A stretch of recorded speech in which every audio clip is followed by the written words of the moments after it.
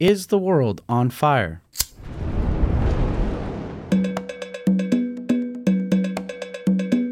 Hello, y'all. Welcome to Is the World on Fire, a podcast created by students and alumni at the Kroc School of Peace Studies at the University of San Diego. My name is Mackoy Turpen, and I will be your host for this episode. We will be joined by Dr. Austin Choi-Fitzpatrick, a professor at the Kroc School, sociologist, and author of multiple books, including What Slaveholders Think, The Good Drone, and the newly released book, Wicked Problems. Listen in as we discuss the current state of the world, the ethical contradictions of changemaking, and the relevance of peace studies in academia.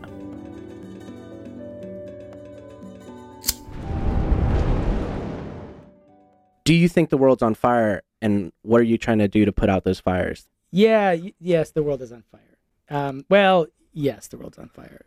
Yeah, the world's on fire. Yeah, the world's on fire. Yeah, so I think that there's two different answers. The reason I'm sort of thinking about this is that we are beset and besieged by what seem like unsolvable problems, right? Absolutely. I mean, I could go through this list and everybody listening would sort of nod their head and then notice 10 things I forgot. Yeah. But we have problems that can't get solved at the nation state level. We don't actually have any sort of collective action mechanisms that are regularly deployable to address things like climate change, for example. We've got piecemeal approaches.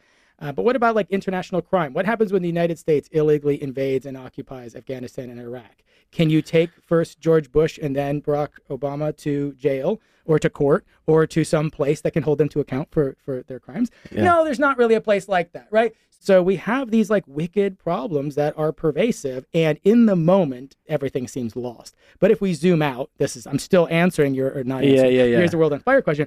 But the funny thing is, if we kind of zoom out, every single generation has felt that the world is on fire. Absolutely. And it's not to say that the world is not more on fire than ever before, but this sense of when we show up and we ask ourselves, what's happening and what are we supposed to be doing here? That sense is pervasive. And I think that's an evergreen sense. And it's good, too. We don't want a generation to show up and think, oh, let's rest on our laurels. These are the good times, so we can just hang out here. Yeah. What we want is people who show up and say, what's right, what's wrong, and how can we close the gap between those things? Mm-hmm. And so, yes, the world's on fire.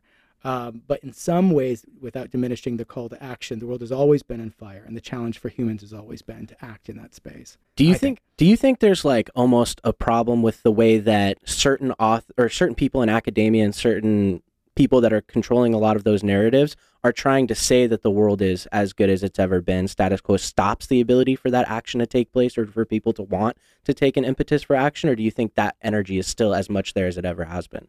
I don't know. That's a great question. I mean, there are very good reasons to believe that this is a better time to be alive than other times we have recorded history of. Mm-hmm. Now, maybe there are times before recorded history it was much better to be time to be alive than now, but that's kind of a hard argument to sort of maintain since we know so little about, based on the historical records that we have. And absolutely. I think there's a good reason to think that now is a better time than lots of other points in time to be a heterodox thinker. Mm-hmm. It is a better time than ever before to be a blasphemer. Mm-hmm. It is a better time than ever before to have ideas that are outside of the mainstream of your community, whatever your community is. These are good times for, and I come from a long tradition of free thinking people, these are better times for free thinking than were 150, 250, 350, 600 years ago, 800 years ago, 2,000 years ago. We go past about 4,000 or 5,000 years ago, and we know less about how easy it was to be free thinking. Yeah. But now's not a bad time to be a free thinker. Now is a less bad time to be a radically impoverished person. Global poverty levels at the bottom billion level have gotten better. Mm-hmm. Inequality is going up, and we're destroying our climate on the back of the economies that have actually allowed those folks to come out of most extreme forms of poverty. But the question is, what do we keep our eye on? And your question was not, is anything ever getting better? It's, does recognizing things are maybe getting better in some areas draw attention away from the world being on fire? Yeah. And I think that's an individual case by case sort of answer.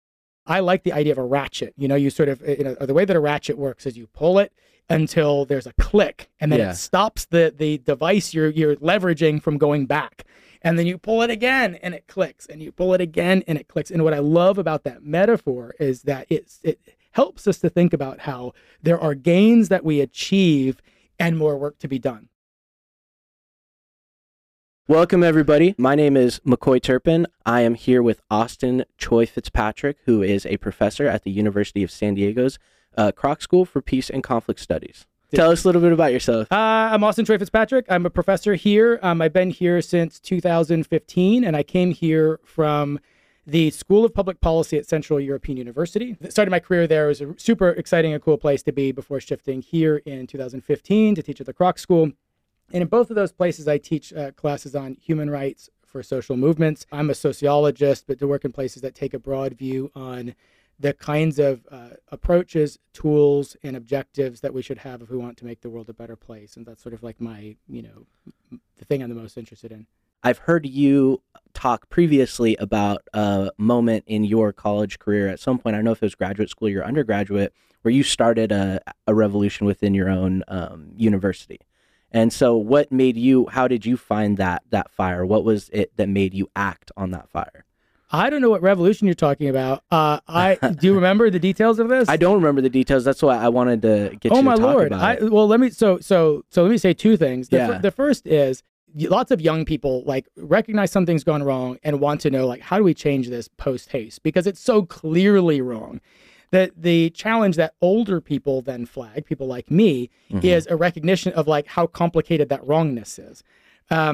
We err, I say we as elder people, err by then saying well, you have no idea how complex it is. It's much more complex than you can ever understand. Well, then does that mean there's no hope? Yeah. Right? And a young person says, but things are way more effed than you can ever imagine. Well, does that mean that everything can change right now, right? And somewhere in the middle is your question. How does that ratchet, go click? So, for example, real quickly, I wrote this book called What Slaveholders Think that was looking at what does social movement organizing look like from a perpetrator's perspective.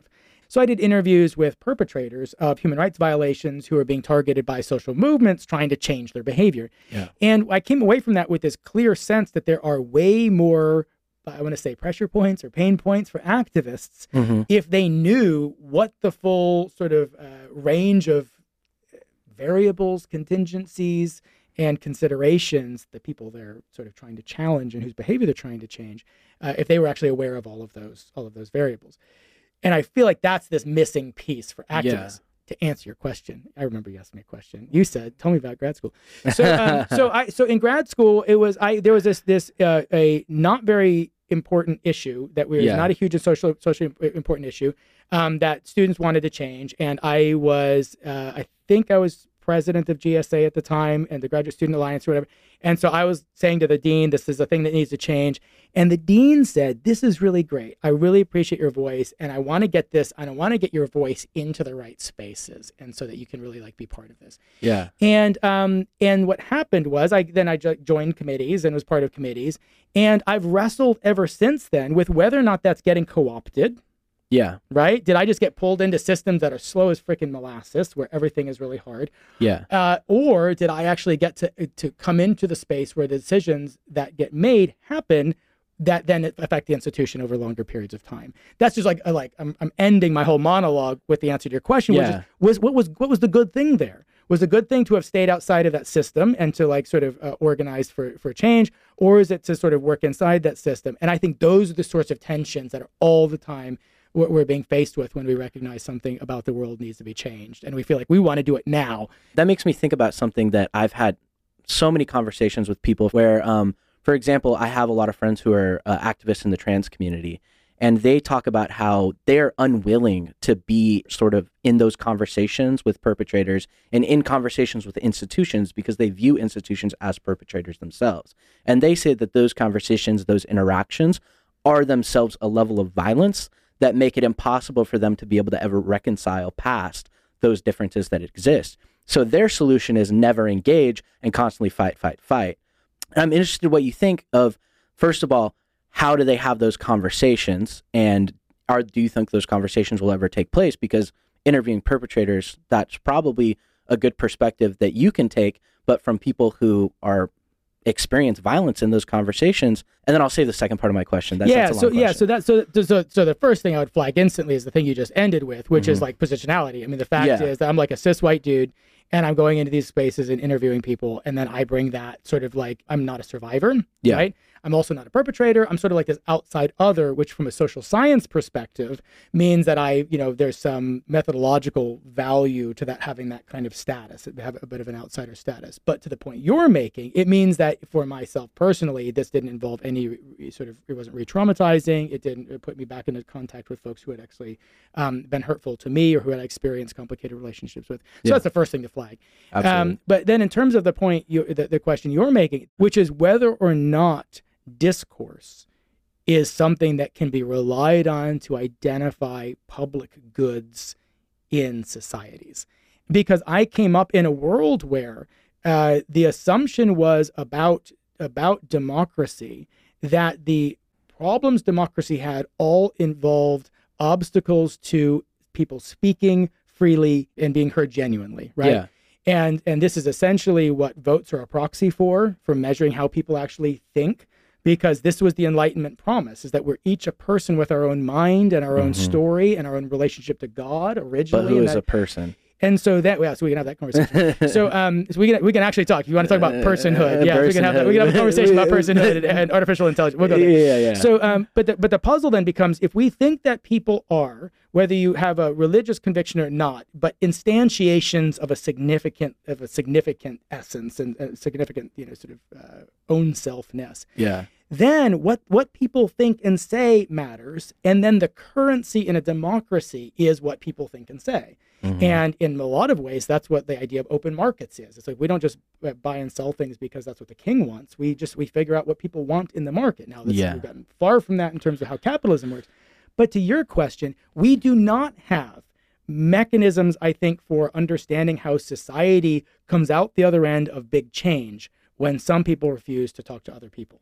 Yeah. That's complicated. And that's in terms of discourse. And the second point, really quickly, is institutions. Like, should we be engaging institutions or not? Yeah. Are institutions sites of violence, or are they sites are they mixed bags, or what? And my go-to for this, Roberto Unger at Harvard Law has this idea that institutions are calcified agency. It's like what gets left over when people take action. And I'm a fan of that. So I'm a professor with tenure at a university, and universities like these 800, 900-year-old, 1,000-year-old institutions. Yeah. And if you've ever been in one, they really feel like clunky and kind of old. And I like that. I think that's good, actually. And so I like it because it means if you bring change inside those spaces, it lasts longer than you do. Now, whether or not that's a worthwhile investment for anybody, it would never be mine to say. Yeah. So the question, like, is it worth changing institutions? I think the answer is yes, personally, because I think that's how our time lasts longer. But if one feels that institutions are doing them violence, then what am I going to say? Like, oh, well, sorry, that's what you've got to do, because that's the only way change happens. I think that refusing to be part of the system is a perfectly legitimate alternative. That's really interesting. That makes me think about those who do go into those institutions, because there's a really interesting chapter in the Wicked Problems book that talks about being a survivor and becoming a leader of a large group of people who are survivors, or becoming a voice for it within institutions. And within that story, there's a conversation that takes place where a survivor comes and experiences an event, an academic conference, and the person who is the leader, the voice of survivors in this academic conference, finds disagreement from their counterpart. It seems that the disagreement, and what I could tell, was almost a distancing, kind of being pulled away from sort of those survivor roots and assimilating into institutional roots. Do you think that's a real thing that takes place, or do you think that it's necessary to have the people that have assimilated to those institutions to begin with? So two things real quickly. The first is that the Wicked Problems, you're citing Wicked Problems, and that's a book that Doug Irvin Erickson and Ernesto Verdeja and I co-edited, that's trying to wrestle with ethical challenges that emerge from, sort of when we take action for peace, rights, and justice. And so, and then this chapter in particular is Min Dang, who's this colleague of mine at the University of Nottingham's Rights Lab. And she is the founder of something called Survivors Network, and is survivors of exploitation and abuse. And what she flags here, really, I think, really, as you pointed out really cogently, what she flags here is the challenges of trying to stand something up that serves others. Yeah. You just said like, well, institutions. Well, we're trying to stand up resources to serve others. Yeah. Is that what you mean by institutions? I mean, you're like, well, what happens when you go into institutions? Do you mean a survivor network to support? Well, do you see what I'm saying? Well, I'm like pushing back here because it involves us having to wrestle with what we think it takes to make something that's bigger than just our individual commitment and drive. And if what it takes is, well, we need the resources to be able to pay stipends to survivors who go speak to nonprofits, or we need to have a policy so that when a survivor goes and talks to a nonprofit, the nonprofit pays them a stipend. And then, oh no, not only pays them a stipend, but then the survivor who gets the stipend isn't on the hook for the taxes, which could wipe out half of that stipend. Just figuring out things like that to create a form, etc., requires some institutional organization that has to last over time so that the form is updated when things change. So we like to look at institutions as if institutions are these things that are organized around sort of hampering our dreams and stifling our emotions, or stifling our imagination about what the world could be. Absolutely. And sometimes they are. But in case after case after case, institutions were created to solve collective action problems. And in this case, in the case you're citing, to solve collective action problems for survivors of exploitation. So the thing that the author, that Dr. Dang is wrestling with in this piece, as I understand it, is what are you going to do? But it's like, what are you going to do? Do you not then create a space that is actually organized around collecting those resources? And just to, back to your example, the thing that she was being really kind of called out for, if I remember that sequence correctly, was for having the resources necessary to do that, to create that framework. And that was seen as somehow, privilege.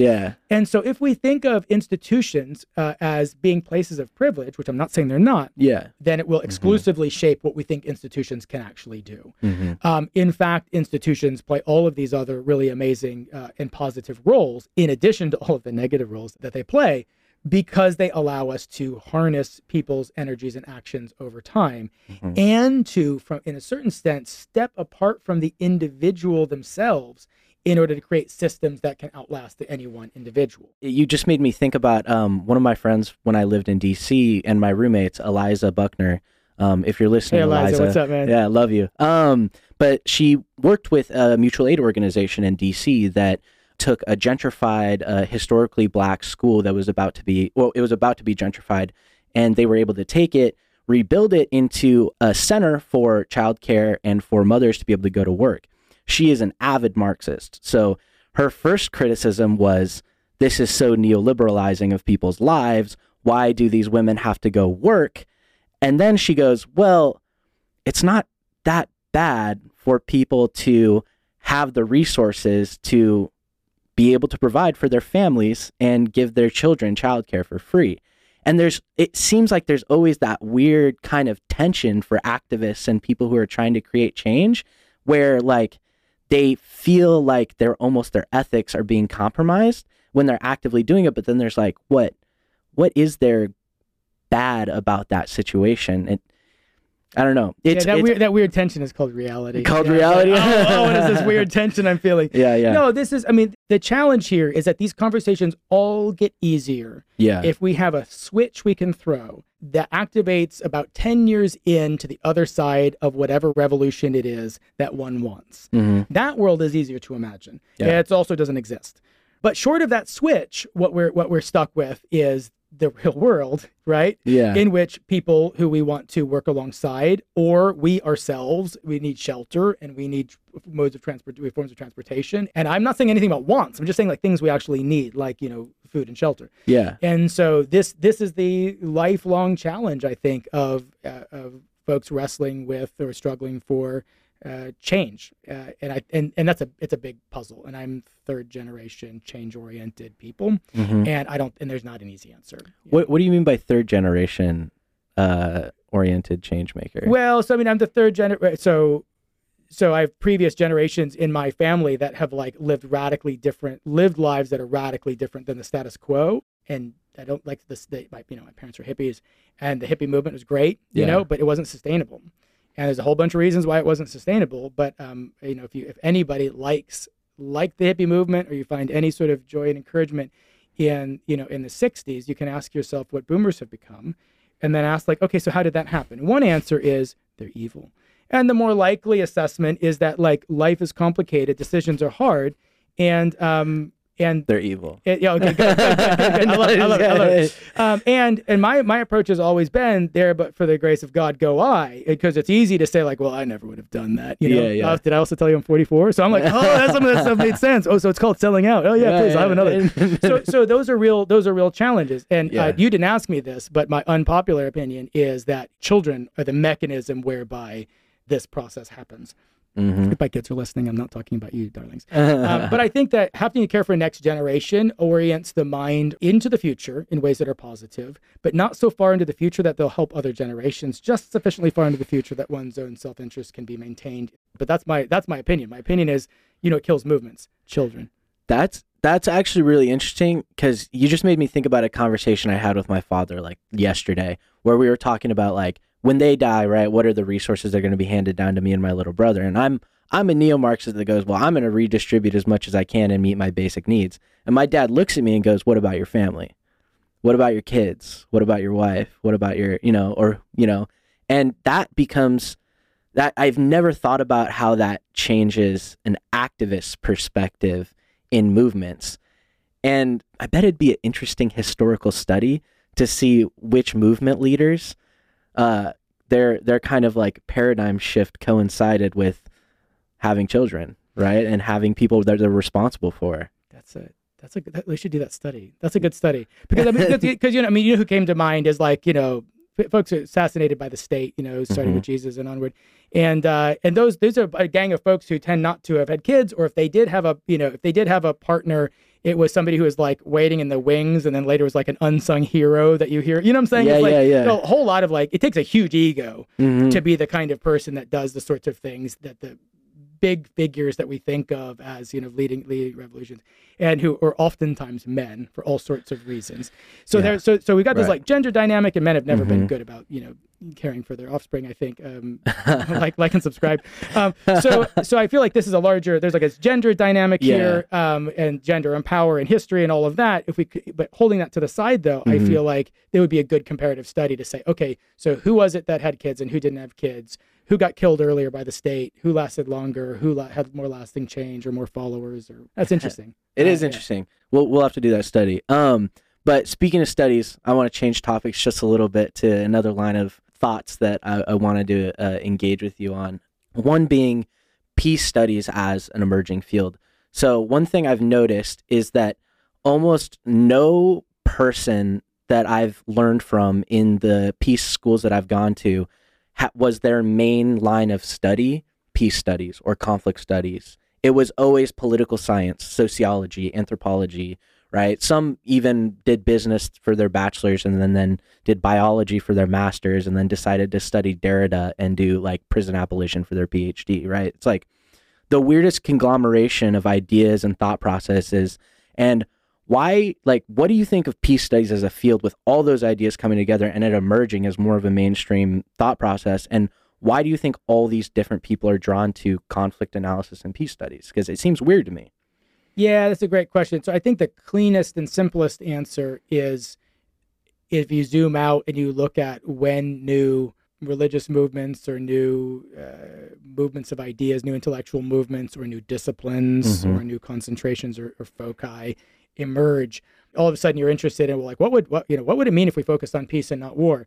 And then you look around, and then once you have that question, you then say, okay, good. Well, let's start a little institute, and then let's hire all the people who have PhDs in peace, right? Well, there's nobody who has a PhD in peace. Yeah. So you cobble together from people who are in associated disciplines. And I think that I'm peace studies is now 50-ish years old, 56 years old, and it's still young. It's still in that kind of infancy, where there are now PhDs in this field.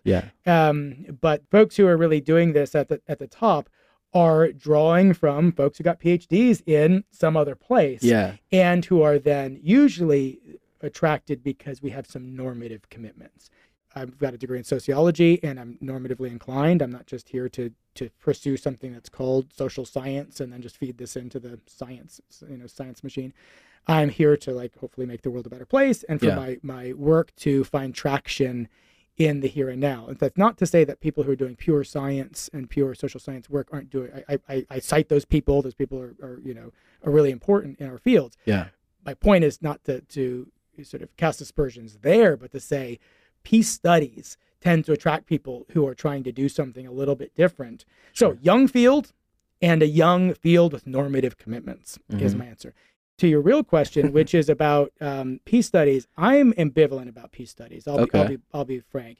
And entering it, I have had a hard time locating the wavelength on which it resonates, since so much of it has been written by, frankly, old white dudes about a world that's largely gone.